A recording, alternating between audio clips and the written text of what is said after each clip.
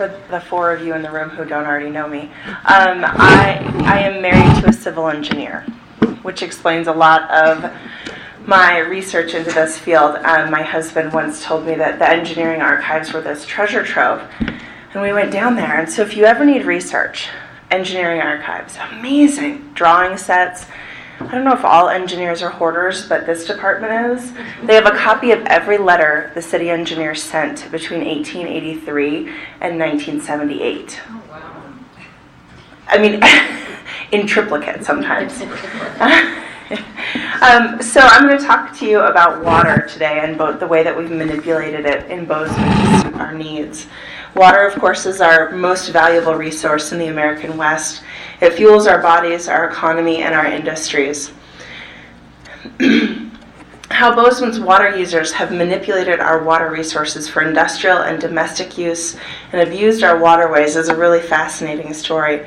Of course, you may be familiar with the phrase, whiskey is for drinking, water is for fighting, which is attributed to Mark Twain, but is actually a fairly common Western saying.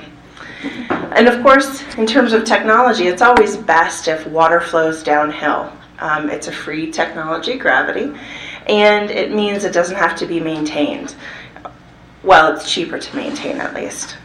To that end, Bozeman's topography is perfectly situated for water distribution systems. It's about a 3% slope from the Gallatin Range here to the south down to, this is Rocky Creek. Bozeman Creek is in this line of trees right here. And we talked at the beginning about how Montana Hall sits on a ridge between Bozeman Creek and Mandeville Creek.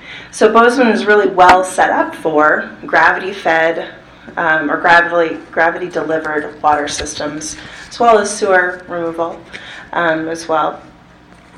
The topography of the eastern Gallatin Valley played a crucial role in the development of Bozeman's water system. Consulting civil engineers have described the natural terrain as a series of long, narrow, parallel drainage courses that drain from the south to the north, paralleling Bozeman Creek.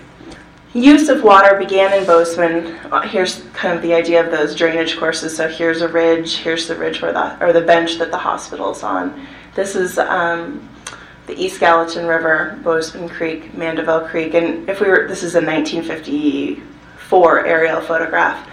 If we were to go further, there's another that continues as a pattern. Of course, use of our water began with settlement in 1864 for industrial purposes. This is a slide showing where the Cover and McAdow mill was located. Here's Bozeman Creek. We're looking southeast. Here's East Main Street headed out towards Livingston.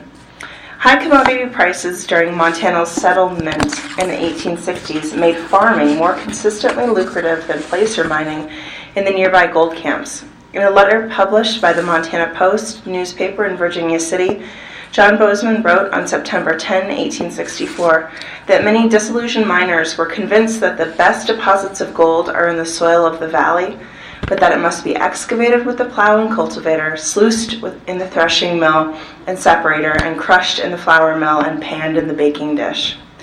Of course, in order to crush grain, you've got to have a water source, and so pioneer mill developers had to choose between two main factors in developing a mill site.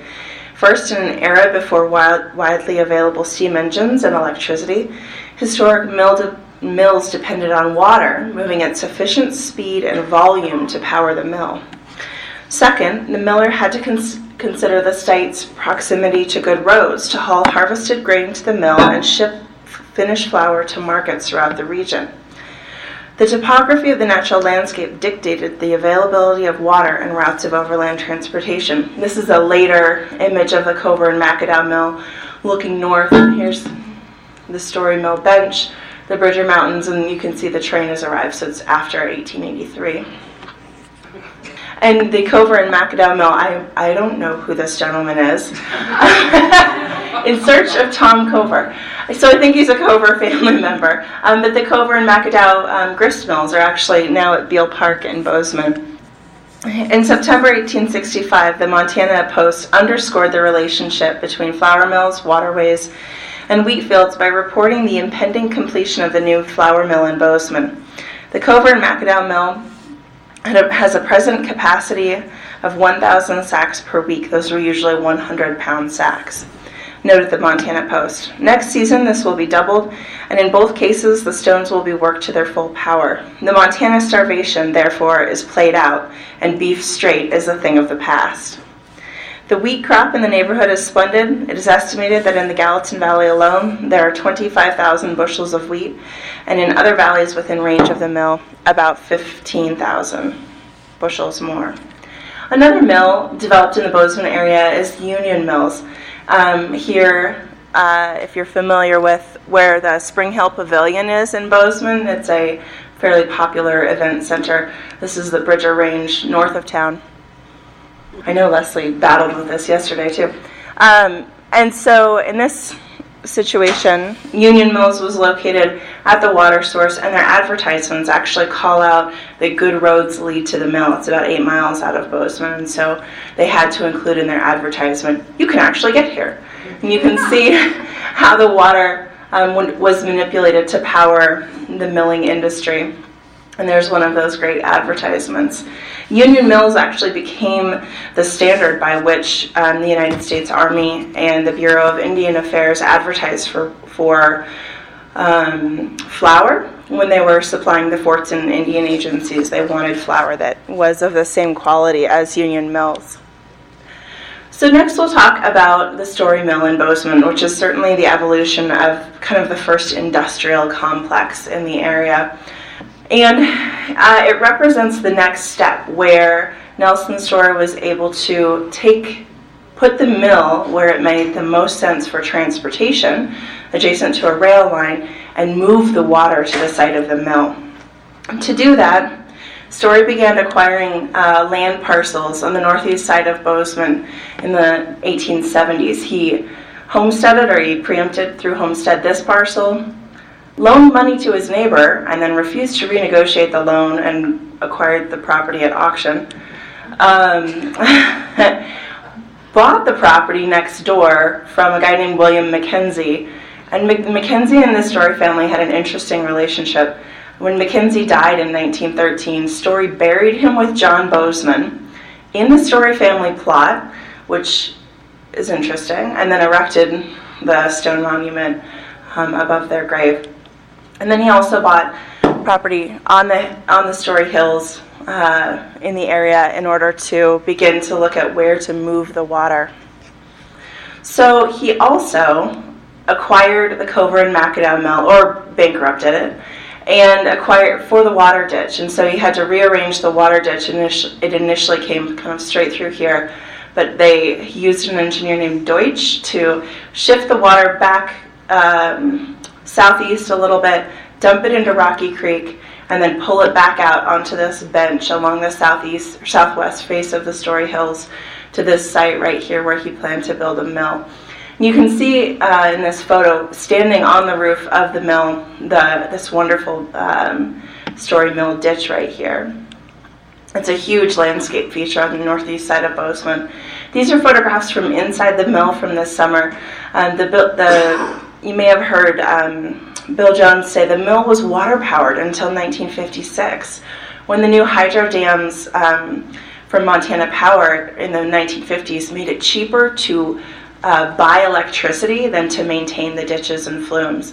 And I gave a presentation on this last spring, and one of the gentlemen in the audience said, yeah, we used to swim in those ditches because the East Gallatin River at this point was right next to the city's sewer plant, right next to a stockyard, and right next to a rendering plant. So swimming in the ditches was much cleaner than swimming in the river. Some of the fantastic equipment still in place in the mill, and some of it obviously has collapsed. This is the exit flume for the water, which is still in place under Story Mill Drive. And the water powered all of this incredible equipment. I'm still trying to wrap my head around the idea that, okay, the water fell off the hill and it powered the wheel, and then what? What pulleys, what other things were in place? This is actually on the 5th floor of the building.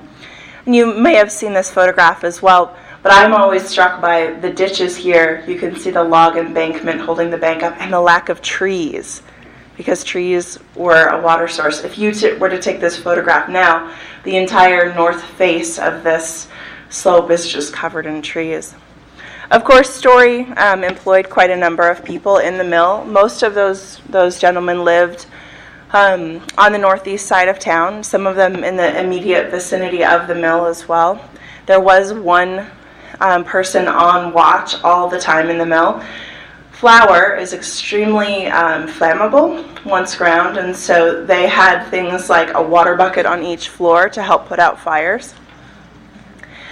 Other industrial users of water through the period included a Bozeman Electric Light and Gas Company, and I think, and Kelsey set this up perfectly, they had a Thompson-Houston system, which I think was also DC, so just short distances to power Bozeman's streetlights. Another was a lumber finishing mill along the creek, and perhaps my favorite, the Bozeman Brewery, was using water as well, pulling water straight out of the creek, brewing beer with it. They also had a small, I don't think it shows up in this one, but they had a small grist mill, and their advertisements for the period talk about the price at which they would grind grain for farmers. Other industrial users of Bozeman's water resources included agricultural irrigation companies, which started really in the late 1890s, one of which was the Mystic Lake Bozeman Creek Company. So here we are, the Bridgers are up here, here's modern Bozeman, here's Rocky Creek and the East Gallatin River, and this is Bozeman or Sourdough Creek. And the Mystic Lake Company built an irrigation dam and reservoir in 1902, and they used, and I love this, they used as the engineer someone named S. Fortier, Fortier, who was the director of the Agricultural Experiment Station at Montana State and was a civil engineer focusing on irrigation, as well as C.M. Thorpe, who was the city's engineer who would moonlight because, and we have these great set of letters where he's asking the city commissioners for a raise because he can't cover his costs, and he would have to take on side work in order to be able to live in Bozeman. Something we continue to have as a problem in Bozeman. I speak from experience. And Mystic Lake very quickly, there's Fortier, very quickly became a popular recreation place. Another one was the Middle Creek Irrigation Association, which was built at the beginning of the 20th century as well, with a small dam. And then we'll come back to this one later. It's a really fascinating story. But also became, in the Gallatin National Forest, a hugely popular area for recreation. Domestic water systems, before the development of the city's municipal systems, were very piecemeal. I love this map because it brings out for us, this is the Mendenhall House. Here's South Wilson Avenue. This is Story Street. And this little building right here is a well house that still exists on the site at the back of the property. And so they were dependent on wells, dependent, of course, at this time before the development of a sewer system, mostly on outhouses. And for public health officials, those are not good things to have in close proximity to each other. Certainly there's numerous examples over human history of diseases like typhus, cholera, etc., being spread through water sources and toilet facilities being too close together. And so public health really became a very important consideration in the late 19th and early 20th century. And we have a really awful story of a community member who lived just actually south or up the street, whose son in 1916, this is Brooks Martin, he owns the Bozeman Milling Company, he owns about 2,000 acres in Gallatin County that's irrigated, and his son dies of of typhoid fever in 1916 in Bozeman because he had, contracted it through some dirty water. So Bozeman started to make a push towards a domestic water system, and this is at the same time that Helena and Butte and Miles City and all of these other communities are trying to do the same thing. But in typical fashion, we couldn't afford to build it. And so we went out for a public-private partnership, and they put out what we would now call a request for proposals for someone to come in, develop the water system, and give Bozeman the first right of refusal to purchase it. It took 3 tries, actually, to get someone to bite.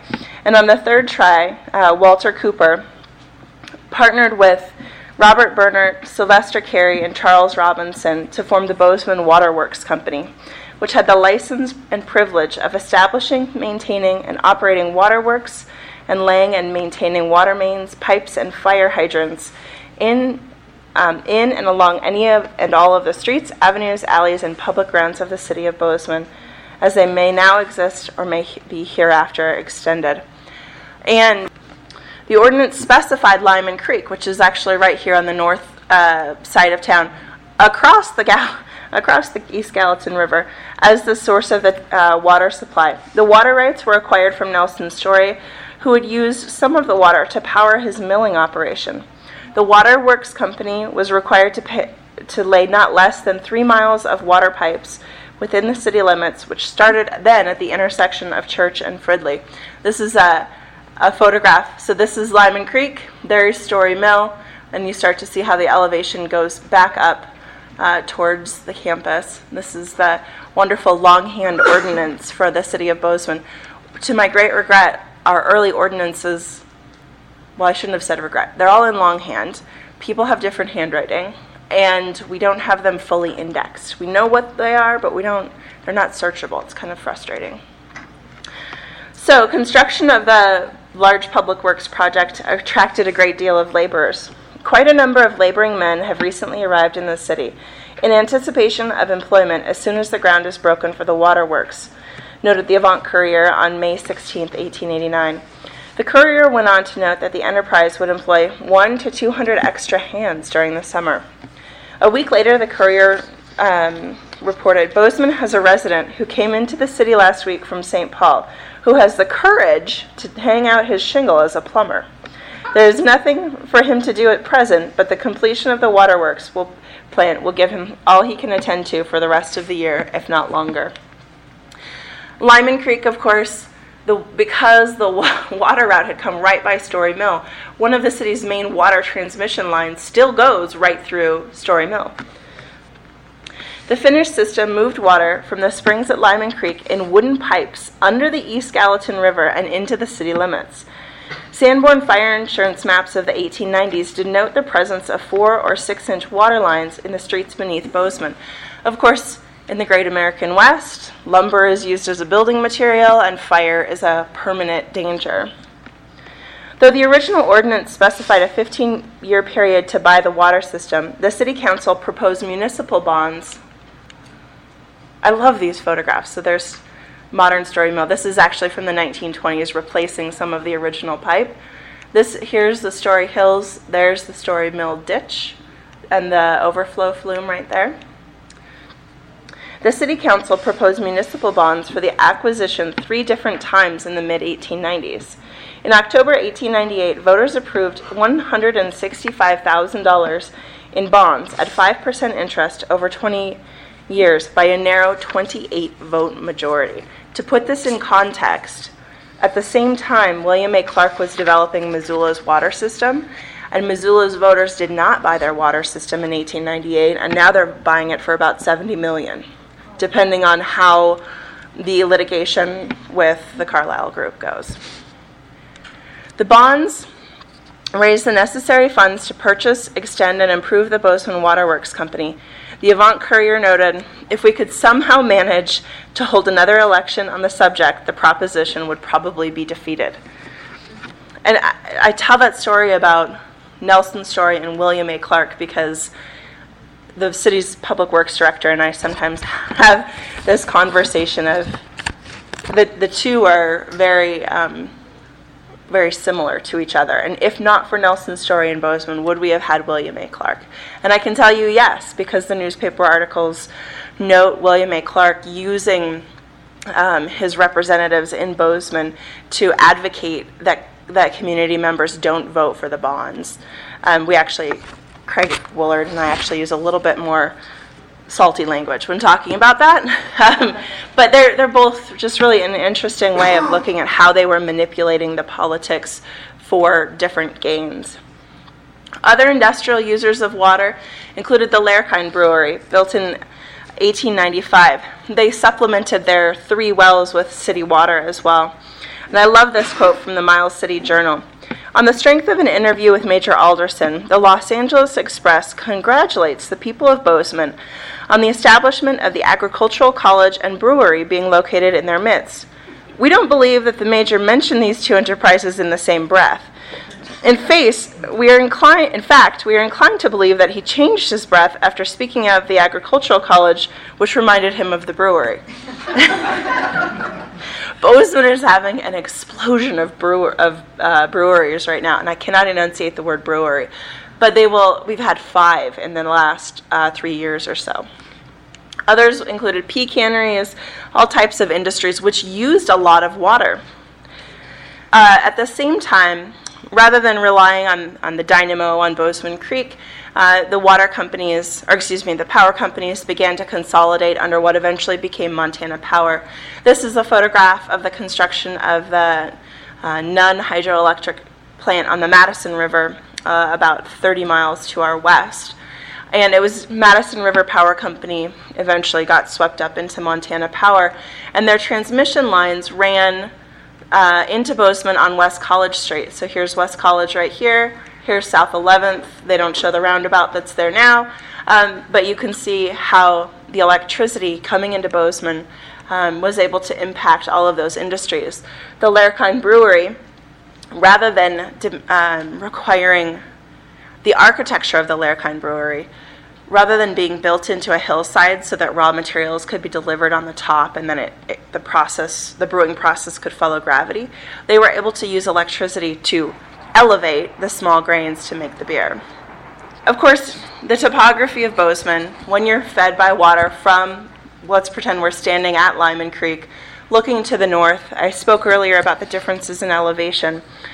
The water system depended on gravity to force piped water from Lyman Reservoir, 5,030 feet of altitude, under the East Gallatin River, uphill to Main Street, elevation 4,820, and then to sinks and bathtubs in the Bozeman Hotel, another 80 feet in the air.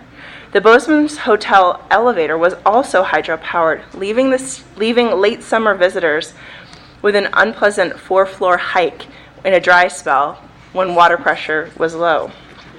The line that ran to the Montana State University campus also, the demand outpaced the ability to deliver water for domestic use and fire suppression. To alleviate the issue, engineer C.M. Thorpe sought out alternative water sources to the south of town, which could run downhill to College Hill, by then also called College Height. In 1908, Thorpe reported on Marta Springs, located 2.7 miles, it's about right here, south of town, near the modern intersection of South 3rd and Goldenstein Roads. By 1910, new city engineer Will Hartman alerted the city council that within the last 2 weeks, the Lyman Creek Reservoir has on several occasions been empty, or nearly so, and the city has had very poor fire protection. Hartman recommended immediate action to enlarge the reservoir, as well as acquiring additional water rights in either Bozeman Creek or other sources. Hartman's recommendation that the reservoir be expanded fourfold in 1911 came to fruition and got a lot bigger, and they were able to supply water in a better way. Later, in the meantime, they still looked for new water sources. Here's the Bozeman Hotel, and I've seen the drawing set actually by Fred Wilson of how the hydro-powered elevator worked. It's really fascinating. Later, though, the city continued to seek additional water resources during the early 19-teens and quietly purchased 4 of the shares of the Bozeman Creek Reservoir Company in 1915. Engineer Hartman reported, when the city learned that there were some few shares that were not being used, they immediately purchased them for $840 each. That's all. That's insane. Those shares now are worth about $15,000 per piece, or some more. As soon as the city had purchased these 4 shares, One or two of the other holders of shares in Mystic Lake wished to sell their shares to the city, but wanted the city to pay them $2,000 per share. What is that, an $1,160 markup? Infrastructure improvements were needed in order to bring the Bozeman Creek water into the city. In 1916, the City Council asked voters to approve $235,000 in municipal bonds to redeem outstanding water bonds, extend and improve enlarge the present waterworks system, and acquire an auxiliary of additional waterworks from Bozeman Creek for the city of Bozeman. Members of the City Council came out for and against the bonding measure. Nelson Story Jr. published an editorial in the Bozeman Daily Chronicle. Well, actually, what I'm getting at here is even the Story family. So Nelson Story Jr. is a member of the City Council, and he's advocating for the bonds. And here's his father, with all of these other folks, including Walter Cooper, saying why the bonds should not be passed. One of the reasons that they said was, the Cooper system provides plenty of water. We've already paid for it. Why do we need more water? In reality, the Lyman Creek water source was always extremely overestimated. The city's water intake is currently about 2/3 of what it was estimated as in 1886. Nonetheless, voters approved the election. One of the things that the city councilors pointed to was public health and safety, fire suppression, and that the state would not fund new buildings on the MSU campus if they couldn't put out a fire on them. Voters approved the bonds in April and by only a 92-vote majority. And in a really curious footnote to that, the chemistry building on the MSC campus burst into flames in October. You can see the nice skiff of snow on the ground here. And the city wasn't able to provide enough water pressure to put the building out. It was a complete loss. By the 1930s, Montanans were again manipulating our water system using federal funding through President Roosevelt's New Deal. There's, of course, the massive Fort Peck Dam, but also smaller projects like the Ruby Reservoir a little bit to our west. By December of 1937, the Public Works Administration had 2,650 men at work on water conservation jobs throughout the state, including Ackley Lake, Ruby River, all types of these smaller irrigation projects. Bozeman's government agencies requested PWA funding for a variety of public projects in the late 1930s. Wilson School, the Gallatin County Courthouse, Hawthorne, Irving, and Longfellow schools are prominently known PWA projects. Lesser-known PWA projects include the Montana Department of Transportation yards on North Rouse Avenue, landscaping in Lindley Park, and construction of Bogart Pool on South Church Avenue. With the support of Congressman Jerry O'Connell, representing Montana's 1st District, at that point we had more than one representative, the Water Board continued to expand water reclamation projects throughout the state. Assistant Commissioner of Reclamation Bureau, R.B. Williams, and so he's the Assistant Federal Commissioner. He's a Bozeman native and a 1911 graduate of MSC's School of Engineering. Likely played a large part in securing funding for Montana. Federal funding, and you can see here Roosevelt visiting the Fort Peck site. Federal funding improved recreational facilities in the Middle Creek area, including a Boy Scout camp in 1935, improvements to the road, and construction of the trails by the Civilian Conservation Corps in 1937-39. At a Chamber of Commerce meeting in May 1938, the board's chairman, Rockwood Brown, touted the board's success. Brown noted that in 3 years, 16 projects were built or were under construction at a cost to the state of $6 million. The completed projects would provide over 300,000 acre-feet of water for lands under them at the rate of about $20 per acre-foot. Brown said the board had every reason to believe that the Middle Creek project will be approved for PWA construction in the near future. Located 14 miles south of Bozeman, the project would store 4,000 to 10,000 acre-feet of water and cost about $350,000. The funding stream would be 45% from a grant and 55% from a loan from the Water Conservation Board. In a really smart move, the city of Bozeman bought into the project as well. They eventually contracted for 500 acre-feet of water from the reservoir. In explaining the turn away from preserving Middle Creek for recreation, Mayor Augustus Lake wrote to the Forest Service, "The city of Bozeman has to be on the lookout for more water and always welcomes any new source of supply. And as the prosperity and happiness of the people of Bozeman depend largely on the success of farmers in the Gallatin Valley, we deem it our duty to support things helpful to the farming industry." The PWA approved the project a month later in June 1938. In May 1938, the board had awarded the contract for dam construction to R.P. England for the amount of $347,000. Excavation for the earth and fill dam began in July 1939, but was quickly halted when a 30-foot deep quicksand pocket was discovered. After relocating the selected site, the contractor fought a short construction season and difficulty finding materials until 1942, when Contractor England's equipment was requisitioned for World War II purposes. The dam was finally finished in the early 1950s, so we spent about 13 years with this half-finished dam up in Highlight. 2 transmission lines now carry water. So here's the reservoir again, the earth and fill dam. And 2 transmission lines now carry water from Middle Creek over to Sourdough, where the city's water treatment plant is located. 40% of Bozeman's domestic water comes from Highlight, 40% from Bozeman Creek, and 20% from Bozeman's original water source at Lyman Creek.